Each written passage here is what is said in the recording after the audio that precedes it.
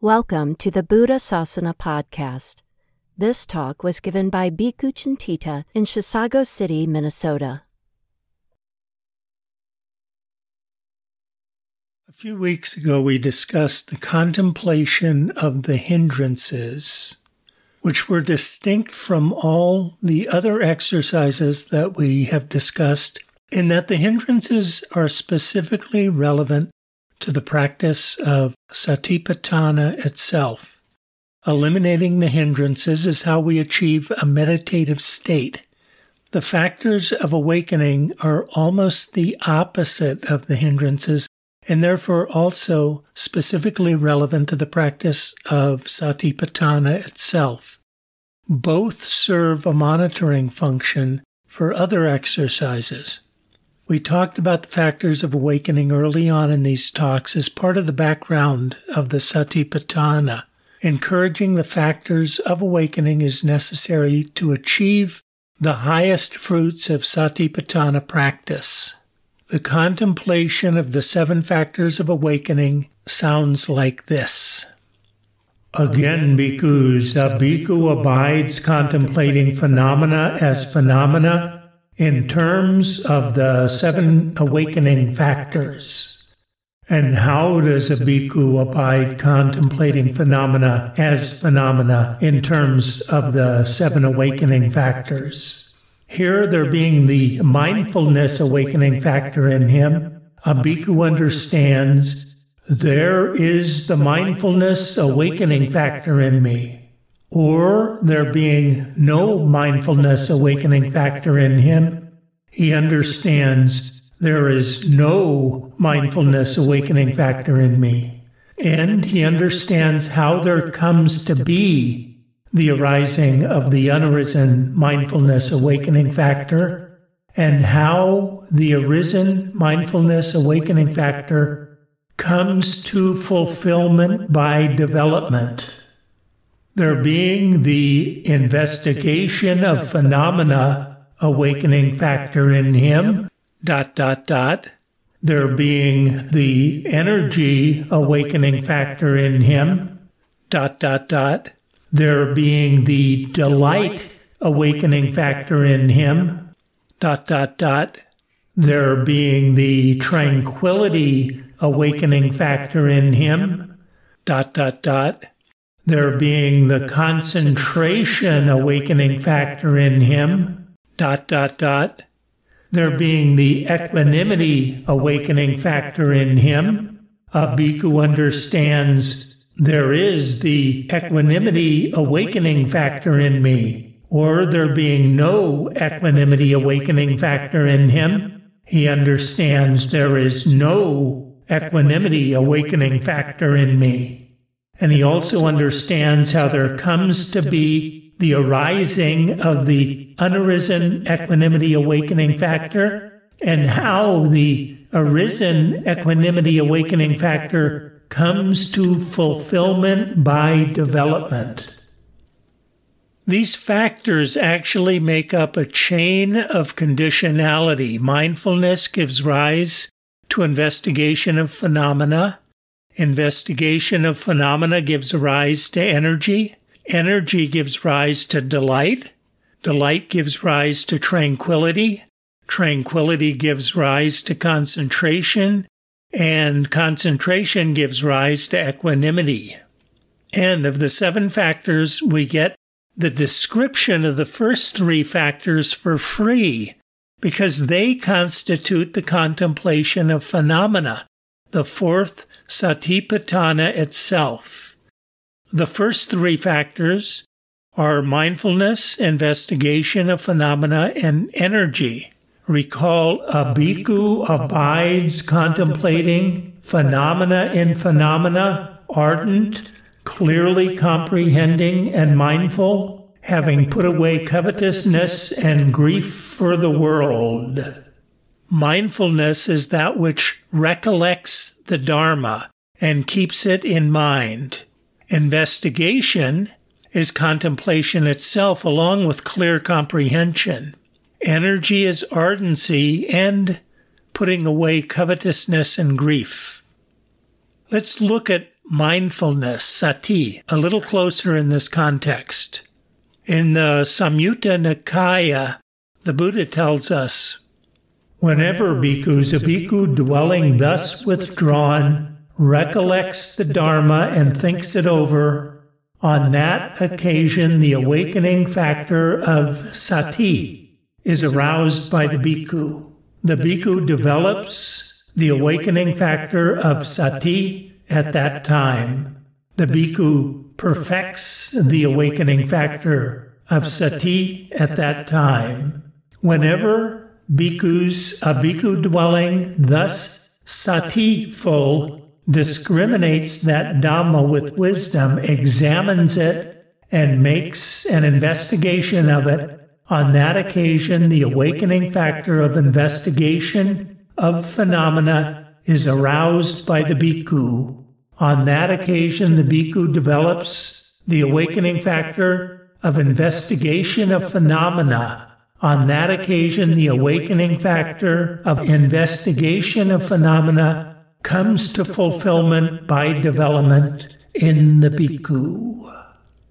This makes the function of sati clear in its primary function of recollection of the Dharma. In a given context, we see there is the mindfulness awakening factor in me. When we remember, I know, we see there being no mindfulness awakening factor in me. When we forget, I don't know, we understand how there comes to be the arising of the mindfulness awakening factor. By choosing a particular topic of Dharma, for instance, the sixfold sphere, to contemplate. So, how does the mindfulness awakening factor come to fulfillment by development?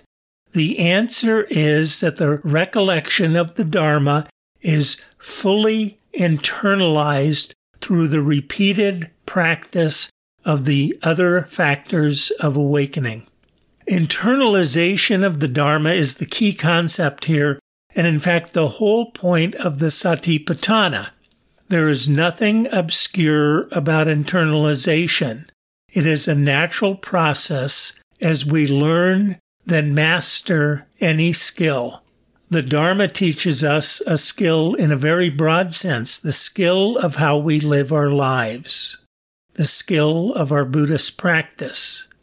The most advanced part of this skill is the skill of seeing correctly, or knowledge and vision of things as they really are.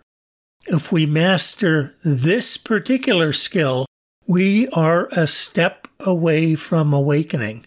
This is how the factors of awakening got their name. They are the means to master this skill by internalizing the most advanced part of the Dharma. So, internalization is how we master any skill. Suppose we want to learn to ride a bike. We bring home a Schwinn bike, take it out of the box, and read the instructions. To turn to the right, turn the handlebars clockwise. To move forward, push whichever pedal is higher forward and whichever pedal is lower backward. To stop, push pedals in the reverse direction from forward, and so on. We get on the thing, try to keep these instructions in mind, fall down, forget to turn and bump into things, miscalculate our turns. We do a similar thing when we begin to investigate the sixfold sphere.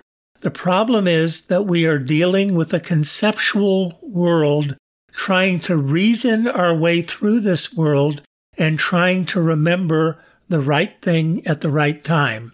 It's a lot of work and takes a lot of time. Our mindfulness is not fulfilled because it has not been internalized. 3 months later, we're executing figure eights, weaving in and out of traffic, performing wheelies, standing on the seat, or hurling our bikes and ourselves at high speeds down dirt trails, hanging off the sides of mountains. All without thinking. What happened? We've internalized the original instructions. They are now a kind of muscle memory. All of our decisions and movements are spontaneous, intuitive, without conscious reasoning or calculation, and therefore almost instantaneous and effortless. It's as if our Schwinn has become an extension of our own body. We've learned by doing, and actually learned skills way beyond the original instructions, skills that cannot be expressed in words or concepts. We do a similar thing when we master the contemplation of the sixfold sphere or any other exercise. We directly perceive, spontaneously and without effort, the shoddy construction of the self and other objects, and our own minds attempt to sell these to us as the real thing. Our mindfulness is fulfilled because it has been internalized. We've learned to see through the eyes of the Buddha. We've learned by doing, by practicing satipatthana, mindfulness, investigation, and effort. Let's move on to the final 4 factors of awakening. We get the experience of the next 3 factors for free. The progression delight gives rise to tranquility, and tranquility gives rise to concentration, is found in many places in the early discourses as something that arises naturally on its own from conditions present in various Buddhist practices, in ethics, in memorization of the scripture, in remembering the Buddha, Dharma, and Sangha, and so on. And, of course, in satipatthana practice.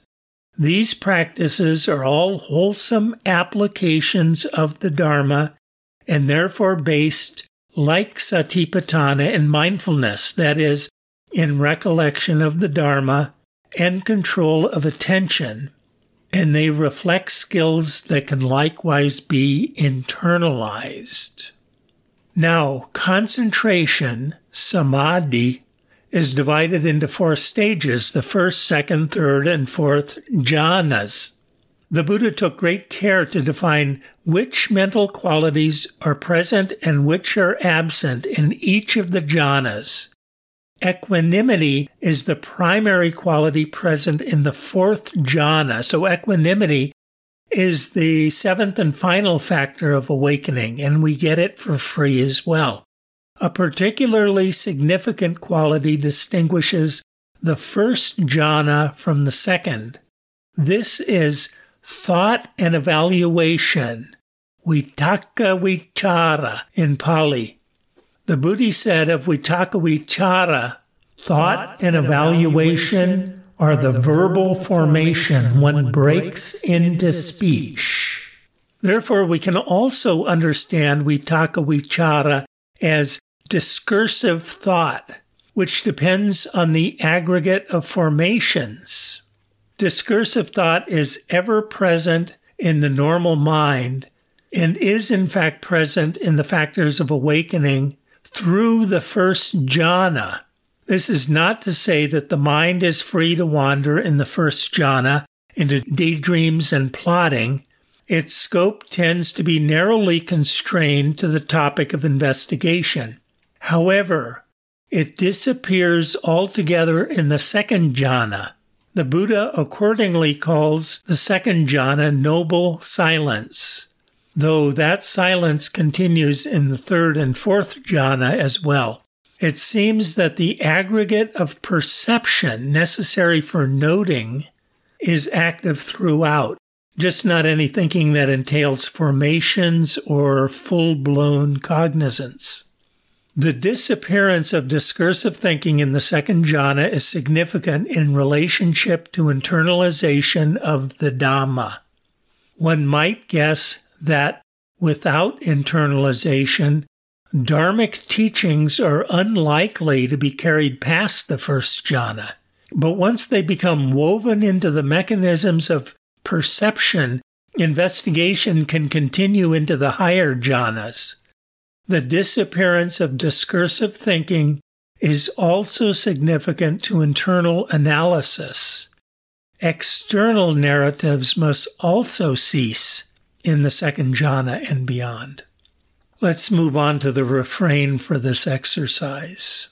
In this way, he abides contemplating phenomena as phenomena internally, externally, and both internally and externally, and he abides independent, not clinging to anything in the world.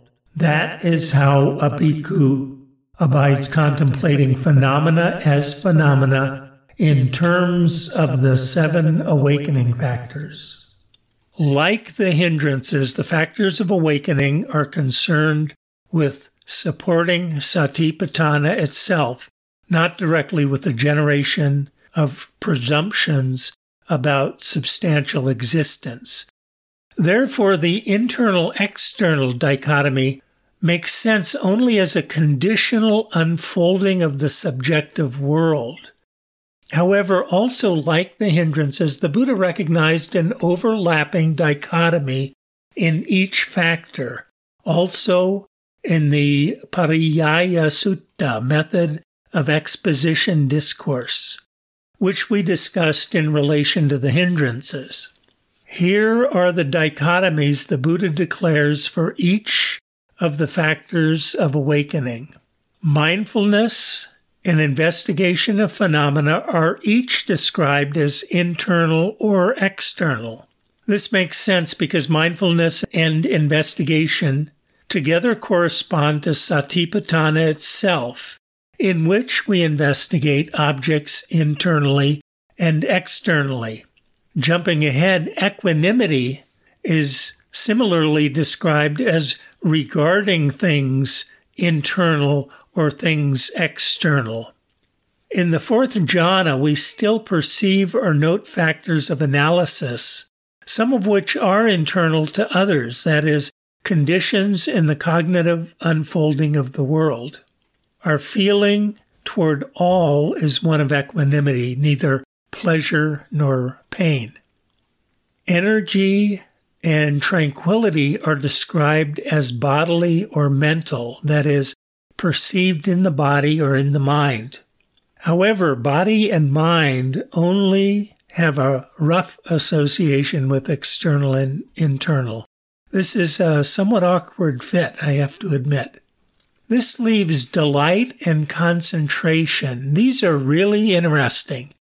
Each is described as accompanied by discursive thinking or accompanied by no discursive thinking. Now, delight gives rise to tranquility, gives rise to concentration. The Buddha describes delight as still present in the 1st and 2nd jhanas, but absent in the 3rd and 4th. This is what tells us that we have left the 2nd and entered the 3rd. Therefore, delight accompanied by discursive thinking includes the 1st jhana, but no other jhanas. Delight without discursive thinking is that experienced only in the 2nd jhana. Apparently, delight takes on a significantly different quality in the context of noble silence. Concentration with discursive thinking is simply the 1st jhana. Each of the other jhanas are without discursive thinking.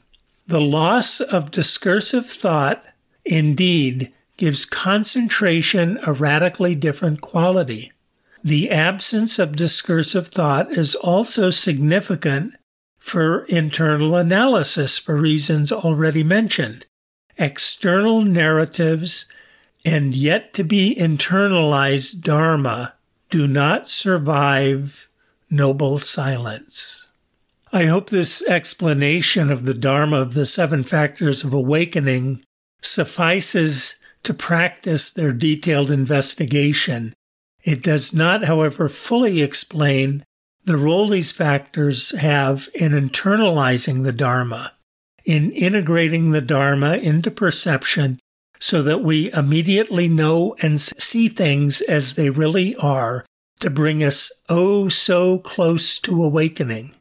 I will devote next week's talk to the topic of the role of concentration in the internalization of mindfulness.